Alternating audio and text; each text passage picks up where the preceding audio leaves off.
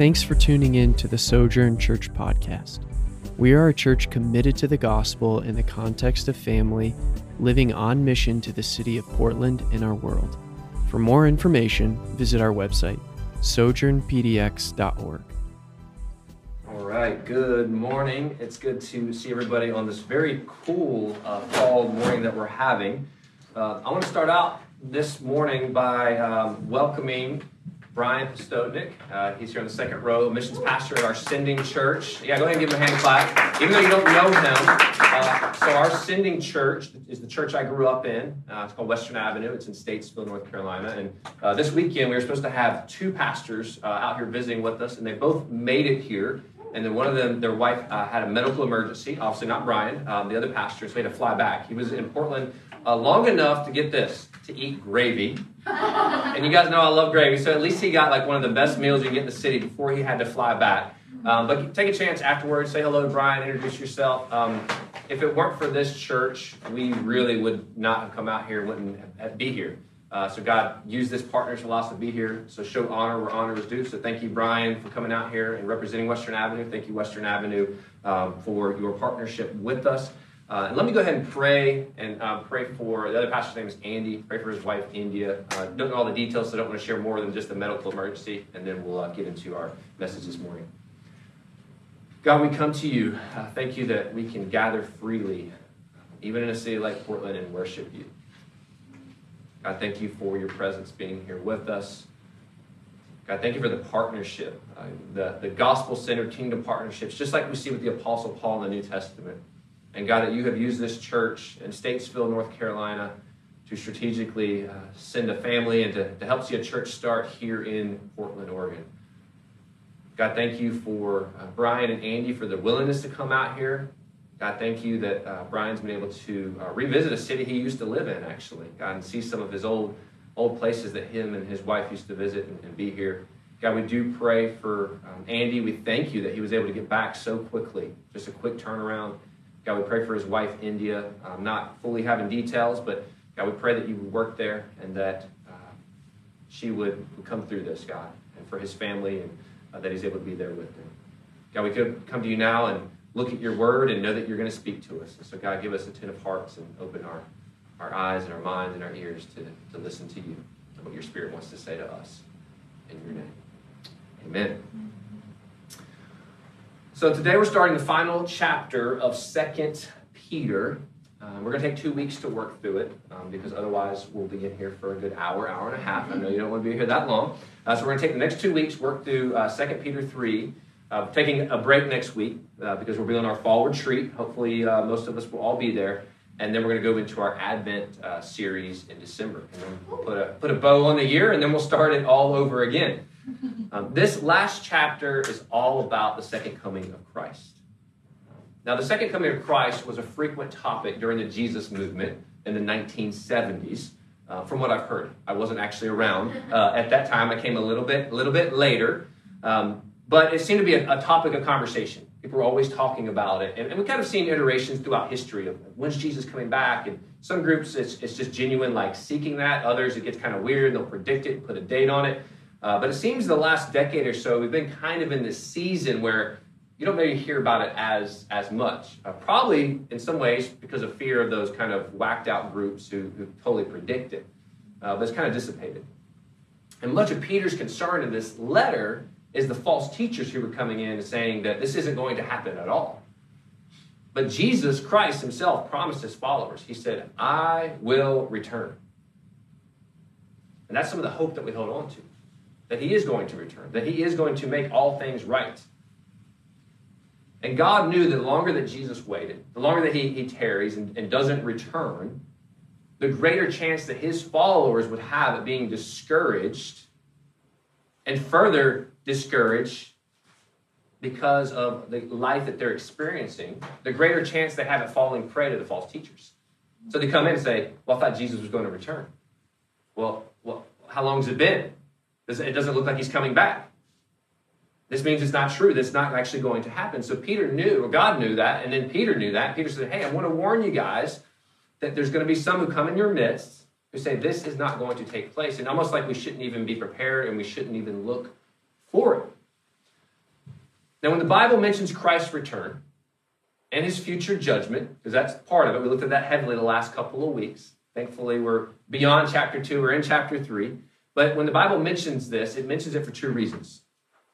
The first reason is it's to encourage believers. So if you are in Christ, if you are a Christian, it mentions it to encourage you to wait patiently in a world filled with injustice.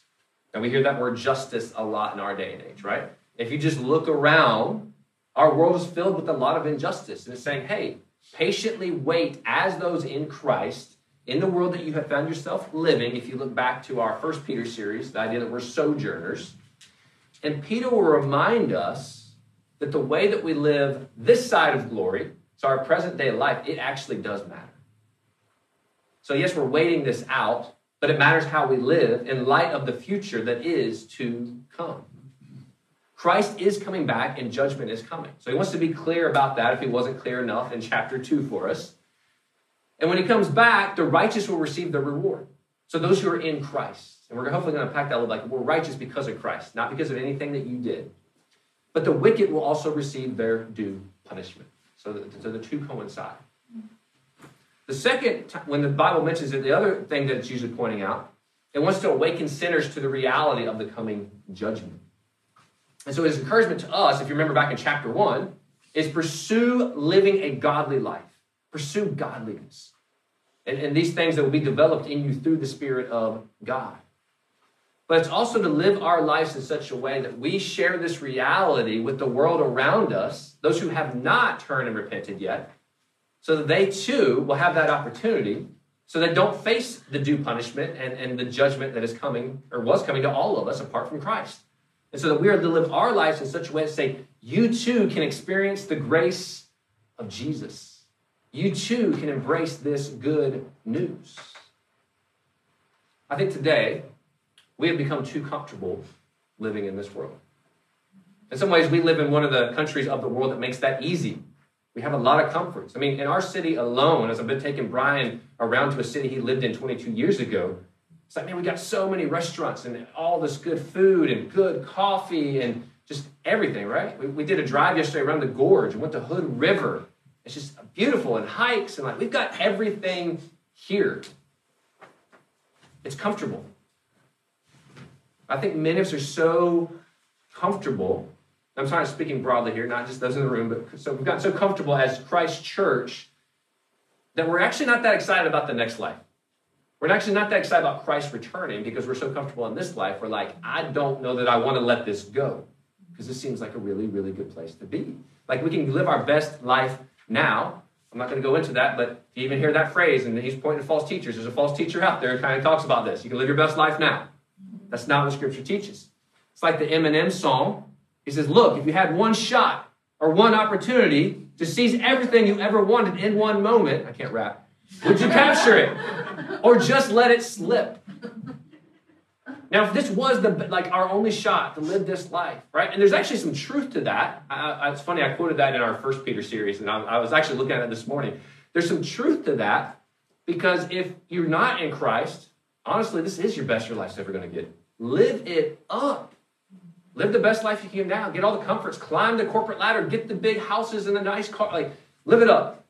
Because what is coming is very scary. But if you're in Christ, this isn't the best that it gets. If anything, this is the worst that it gets. Like, you're kind of living hell on earth in a very real way. But we get an opportunity to tell others, like, it gets better. Come join this. I think people want reality to be delayed so they can experience the best of this life. Right now, if you're me, I remember as a teenager, because I was following Christ already, it's like, God, just don't come back yet because I want to get married. Okay? There's some obvious implications. I'm just going to let you fill in the blank. But God, I want to get married. Can you please wait for that? Because I don't know if heaven's going to offer that. And I want to get married. That was Ben and Julia last year. Some people are like, God, I want to wait. I want to have children. I want to experience that. Or if you're like my parents' age and they're retired, they're probably tuning in today. People, I want to experience retirement. I want to live like where I don't have to work. Some people, that is their best life, right? I want to have the beach house and the mountain house and live this life. Or I want grandchildren. Like, there's all these things. But God, can't wait, but can you wait just a little bit longer because I want to experience this in this life? Are these bad desires? No. Not a single one of those is a bad desire. But in light of what the New Testament reveals to us, we should live every single day as a Christ follower, knowing this reality that Christ is going to return. And we should live with this expectation that today might be that day. You know, I think about, I don't know if any of you ever read Steve Jobs' biography. I love Steve Jobs and Apple products, if you can't tell. I've got every Apple product. And Steve Jobs, he woke up every day. I don't remember exactly the phrase, but he would basically look himself in the mirror and say, like, if what I do today isn't going to make a difference, then what am I doing it for? Now, to my knowledge, Steve Jobs was not a Christ follower, never gave his life to Christ. But in some ways, we should look at that example and go, man, this is how I should live my life. Like, look yourself in the mirror and go, is the way that I'm living my life today, what I'm doing going to make a difference? And I think specifically in light of eternity. Am I living in such a way to make Christ known and be expecting any moment he may return? This should motivate our daily living. This should motivate what Peter says is pursue godliness, how we live our lives. And this shouldn't cause fear for us. I know the last couple of weeks has been heavy. Trust me, I've gone home feeling heavy the last couple of Sundays. It shouldn't cause a fear for us as believers, but a joyful, hopeful expectancy. And that we get to invite others into this. So chapter 3 is all about the day of the Lord. A day that centers on Jesus. A day of immediate salvation, but of also a future one. Now, on a wedding day, we know that day is all about the bride and the groom. Okay, let's be real. That day is all about the bride. No one really cares about the groom. That is her big day. Well, the day of the Lord, it's all about Jesus. I think even that we kind of make it about ourselves. It's all about Jesus. But it is a day, although it's all about Jesus, a day that has implications for all of us. For every single man, woman, and child, in all places, for all of history. I'll let Brian, if you talk to him afterwards, tell you this, but his family has spent the better part of a decade serving as international missionaries and focused on reaching Arab Muslims. And why do they do that? Because they know that every day matters, and they want every single man, woman, and child to have an opportunity to hear this good news and to embrace it. That is why, and they were motivated by the same message that you and I follow. And so the main point of our sermon this morning is that as Christ followers, we're to hold fast to the promise of Christ's return. He is returning. It will get better. You might go through hell and back in the meantime. We're kind of in this in-between, but it will get better, and that we are to live our lives in light of his return. And so we're going to break it down and look at 4 things. We're going to look at first that God's word reveals it, that he is going to return. Second, we're going to look at that God's past work supports it. Peter's going to kind of rewind the film like he's done a couple weeks and kind of say that his work supports it. Third is we're going to look at God is patient in delaying it. And then fourth, that God's people, how we live in light of it. So number 1, let's look at God's word, which reveals it. Look at verses 1 through 4. It says, "This is now the second letter that I'm writing to you, beloved. And both of them I'm stirring up your sincere mind by way of reminder, that you should remember the predictions of the holy prophets and the commandment of the Lord and Savior through your apostles." Peter's doing what he did in chapter 1. We see this word stirring. It says he's stirring us up to remember. Well, what is it he wants us to remember? The source and authority of his teaching. He's saying, I'm a prophet. These things weren't just made up. And so he's saying, I want you to remember that this came from the holy prophets and the apostles. This came from the commandments. In other words, saying that God is speaking to us through his word. Everything we do at Sojourn, we filter through the word of God, which is why we go verse by verse, why we go through hard chapters like chapter 2, because we believe that it's God's word, it's holy, and that this is where we get our life's instruction. So he's saying this is where this is coming from, and then pick up verse 3. He says, knowing this, first of all, that scoffers will come in the last days with scoffing, following their own sinful desires. They will say, where is the promise of his coming? For ever since the fathers fell asleep, and all things are continuing as they were from the beginning of creation. Now you're familiar with the expression, haters gonna hate. Well, Peter says, scoffers gonna scoff. They're gonna come in and they're gonna scoff. They, like Satan in the Garden of Eden, They will come in and they will question God's word. They will come in and they start questioning God's promises because they've been delayed. They haven't been fulfilled. Well, maybe they weren't promises at all. So they're going to say, where's his promise? Where was the promise of his coming? Look at life. Look around at all the injustice. God hasn't come back. How's that working out for you? They claim that the world is existing on its own, apart from God having involvement of the world.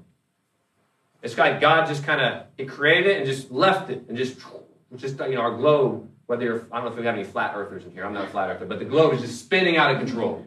God's just kind of watch like that basketball you dip on your finger, right? It's just like God's just like, ooh. So they say like God has no involvement in the world. And they not only deny biblical truth, they actually mock what God has revealed as truth. Do we not see that today? Do we not find teachers and teachings that sound, once again, they're not going to come in with a sign. It's going to sound really similar. It's going to sound so good. It's going to be what our itching ears want to hear. But as we investigate it and as we filter it through the Word of God, we'll realize that's not what God's Word actually says. And so a major aspect these false teachers are overlooking is that God's second return coming through Jesus. They were implying it's past due. It's like they had a timeline. And so, well, it's past time. If Jesus was going to return, it would have happened in this time frame, and he hasn't come back. And so as a result, they're insinuating, saying this isn't going to happen at all. You're foolish for believing this. God has no involvement in your life, and he's not coming back to rescue you. So Peter tells us first that God's word reveals it. Second, God's past work supports it. Let's pick up in verses 5 through 7. He says, for they deliberately overlooked this fact, that the heavens existed long ago, and the earth was formed out of water and through water by the word of God. And that by means of these, the world that then existed was deluged with water and perished. But by the same word, the heavens and the earth that now exist are stored up for fire, being kept until the day of judgment and destruction of the ungodly. Despite the mocking of these false teachers, Peter fully believes in the trustworthiness of God's word. And so he demonstrates this by pointing to God's word and his past work that supports his word. He uses the forming of the world. If you want to take some time this afternoon, I'm not going to read it, but open up to Genesis 1. And we see the recording of the creation of the world by God, where God formed the heavens and the earth through the water. So it kind of talks, I think it's verse 6, talking about God kind of hovering over the water, and he forms the world. God took what was chaotic, and he made something out of it.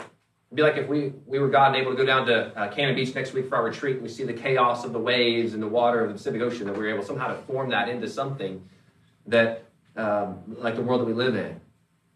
And so this points to that God was at work long before Adam and Eve ever came into being. And that he prepared the world for them and for their descendants.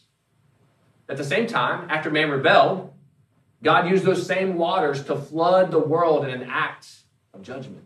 So he took the water, formed the heavens and the earth, but then when man rebelled against him, he used that same water to then enact judgment on the world, which points to the false teachers. They're ignoring that reality.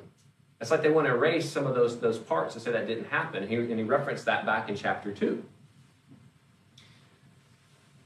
So church, we are to be like Noah. What did Noah do besides build the boat? He went around warning people, proclaiming to them that judgment is coming, but that you can escape judgment. I'm building this big ark, this boat, and I'm taking 2 of every kind of animal, and that you too can escape. Before we know the account of Noah, he was mocked. He was made fun of. That guy's a lunatic. He's lost it. We haven't seen a drop of rain. He's over there building this boat. And so we too, in our day and age, it's easy to go, man, we're living, this life is great. It sounds weird, but God is coming back. And this has real implications for every single man, woman, child in our city, in our nation, in our world. And so that we too are to go to proclaim this to the world around us. Now you may be thinking, What do these scoffers who deny God's revelation have to do with me? Well, these verses are warning us to not deny the biblical narrative, to not deny that these things actually took place and they actually happened. I think sometimes we'll read the parts of Scripture that we don't like, some of the stories of judgment, and we're like, this is kind of like reading a book to my kids. Diary of a Wimpy Kid. I think that's the one that my kids like to read a lot. Or Captain Underpants, right? It's like, oh, okay. Like, this sounds really silly. This didn't actually happen. And we'll read those parts. Maybe we turn Noah's, like the flood, we turn that into a kid's story.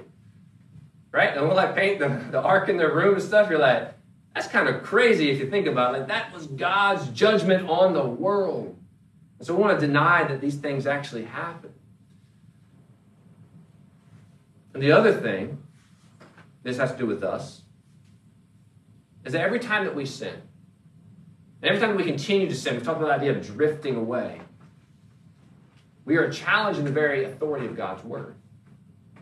Did his word really say that? We're kind of playing into what Satan did with Eve and Adam. Did God's word really say that? Well, sure, I mean, it's 2022. Surely I don't have to live in these parts. And we're denying that reality. And so Peter demonstrates that God's sovereign hand has interrupted the routine of history several times. That mankind was living the way they wanted to live, doing what they wanted to do, and that God interrupted that. And so Peter returns to declare that he will do it again, that Christ is going to return, and this time on a universal scale of the destruction of the ungodly. So we let that sink in. But there's good news. Sometimes I feel like I'm probably better at delivering the bad news. So that's my bad. I apologize for that. But there's good news. And I want you to make sure you leave hearing the good news. I don't want us to leave going like, man, there's all this judgment. Like, no, there's good news. Number 3, let's return our attention. God's patient in delaying it. Verses 8 through 10. But do not overlook this one fact, beloved, that with the Lord, one day is as 1,000 years, and 1,000 years as one day. The Lord is not slow to fulfill his promise, as some count slowness, but patient towards you, not wishing that any should perish, but that all should reach repentance. So Peter gives us 2 reasons why the Lord has not returned yet. First is the Lord lives outside of time and space as we know it. Revelation 1:4 says, he is the one who is and who was and who is to come.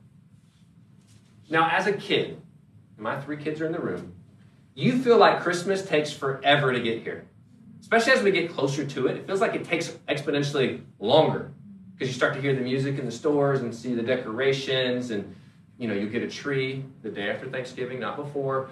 All these things, and you're like, oh, this takes forever. I actually saw on Facebook, my sister said my nephew, who's 5, I don't know I guess they put the tree up last night. He convinced them to they have an artificial tree, which is a sin in itself, but they put the artificial tree up, and he woke up this morning thinking it was Christmas morning because the tree was up. So he was really, really upset. It was like, no, buddy, you got a long time to wait. And then he said he hates Thanksgiving because you got to get through Thanksgiving to get to Christmas. But it seems like time takes forever, right? Summer vacation for kids. You get in school, you're like, oh, the school year is so long. And we find ourselves as Christians feeling the same way as we wait for Christ's return. We say, man, it's taking forever. God, why is this taking so long? Is this actually going to take place? And so the Lord lives outside of our time and space. The second is God is patient in allowing us to come to him. Amen? Amen. This is good news. That God is patient, is allowing all people, a chance to come to him. You see, there's grace even in the midst of judgment. So Peter kind of hit really heavy on judgment in the last couple of weeks. But even in the midst of this, talking about judgment, he's saying there's good news that any can repent. Why? Because it doesn't depend on you. That's good news. It depends on Jesus. If it depended on you, none of us would be saved. If it depended on our lives and how we live, none of us would be. There would be no chance. But it all depends on the person and work of Jesus. And God doesn't warn us of judgment and then tell us to get our act together. He doesn't say, this is coming. Now you better go live a good life. You better give this much money. You better show up. You better do these things. He doesn't do that. He doesn't warn us to get your act together. He warns us of judgment, and then he provides the escape. He says, this is coming, but wait a minute. I have provided a way for you where you can turn and repent through my son, Jesus. And that is good news. You see, the Lord is waiting for more people to come to repentance. So on our really bad days as believers, sometimes we see something happening, a war in the world or a school shooting, and we think, God, come quickly. And I think we should resonate with that, but at the same time, it's in God's providential grace that he is delaying his return so that more people can come to repentance. And so whether you're in the room or whether you're listening online or whether you hear our podcast later, if you have not turned and given your life to Christ, don't delay any further. God is being patient with you to allow you to turn and come to him. He is delaying his judgment because of his grace and his mercy. And so we plead with you that God is showing his patience. God is showing his kindness because he loves you.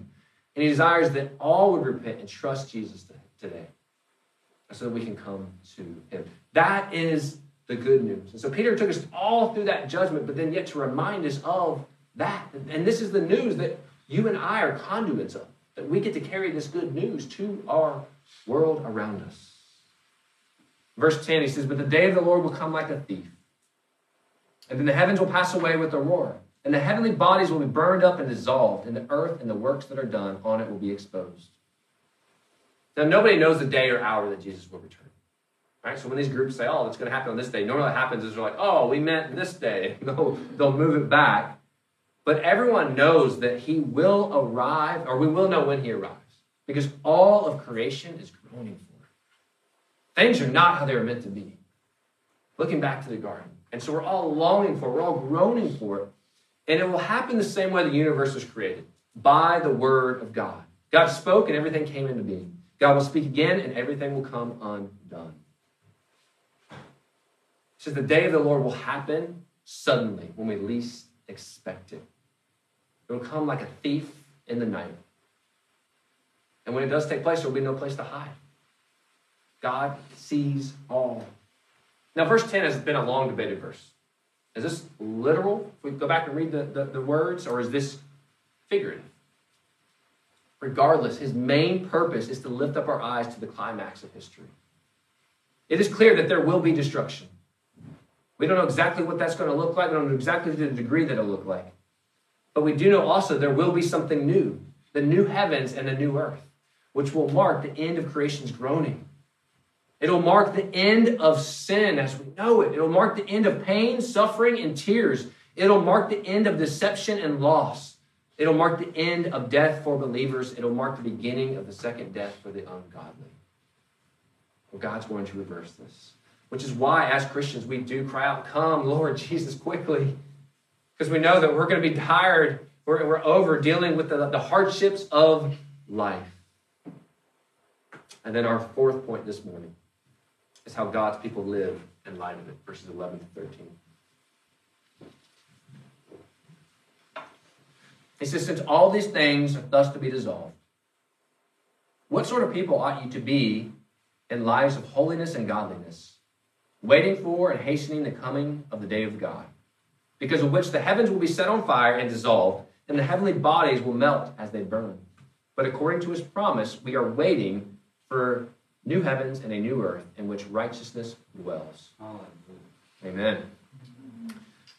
So Peter points back to where we started this whole letter. Living as the people of God in light of this reality. First, he encourages us. He says, live holy and godly. Our lives should be marked by a reverence for God that resemble the nature of God.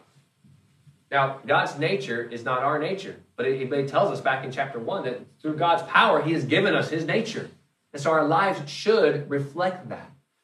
And we wait eagerly and patiently for the coming day of God. And we actually get a role in his return through our lives. We don't know exactly how this works, right? we're going to use some big words. God's providence and God is sovereign. God's over all of creation. He's not just watching the world spin. Now, he's God. He probably could put the world and let it spin and do his own thing. But he is active in our world. But Matthew 24:14 says, and this gospel of the kingdom will be proclaimed throughout the whole world as a testimony to all nations. And then the end will come. I'm going to read that again. It has a lot of implications for our life. And this gospel of the kingdom will be proclaimed throughout the whole world. Right?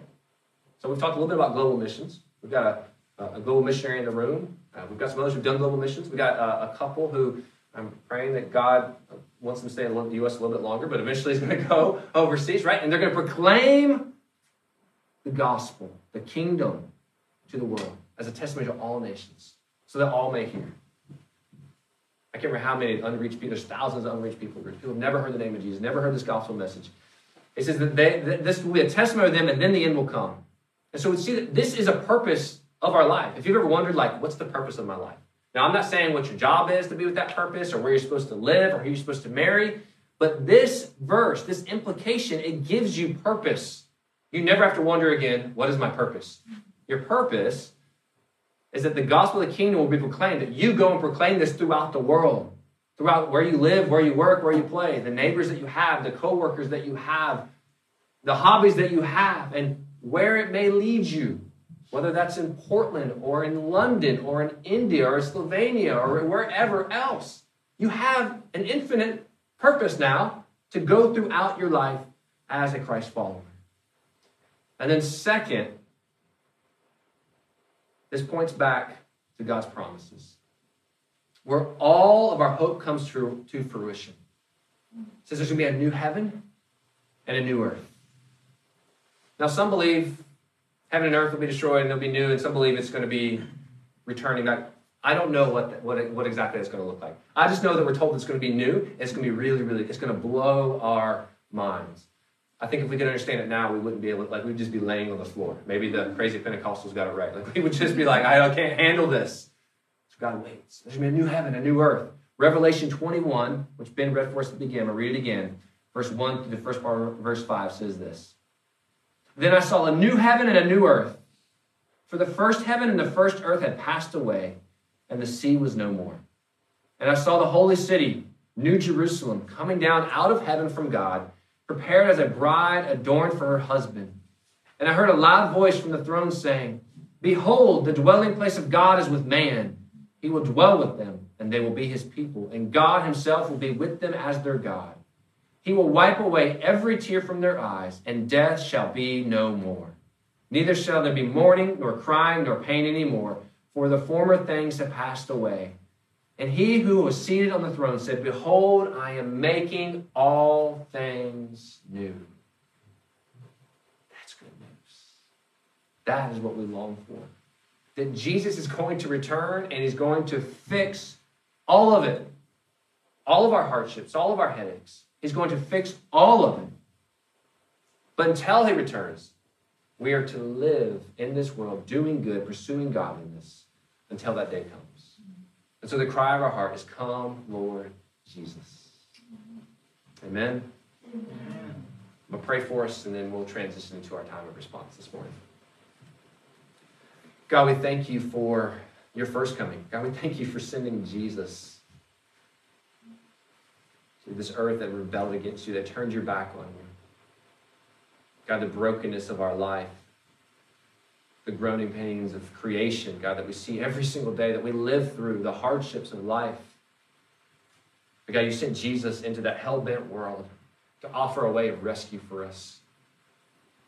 God, we thank you. We love you for your mercy, for your grace. But God, you've not only that you've promised that Jesus is going to return again. And then in the meantime, we are to pursue living a life of godliness, but then we also are to go and share with others. God, that there is a day of judgment, a day of reckoning is coming, but God, that they don't have to experience it in the sense of destruction, but God, that they can come to know you, that they can follow you. God, they become children of you who you call beloved. And so, God, we thank you for your grace in our lives, and I ask that it would spur us on to go and to share this good news with all of the world around us. It's in your name we pray. Amen. Thank you so much for listening. We'd love to hear how God is working in your life. You can connect with us and find more available teachings and resources at our website, sojournpdx.org.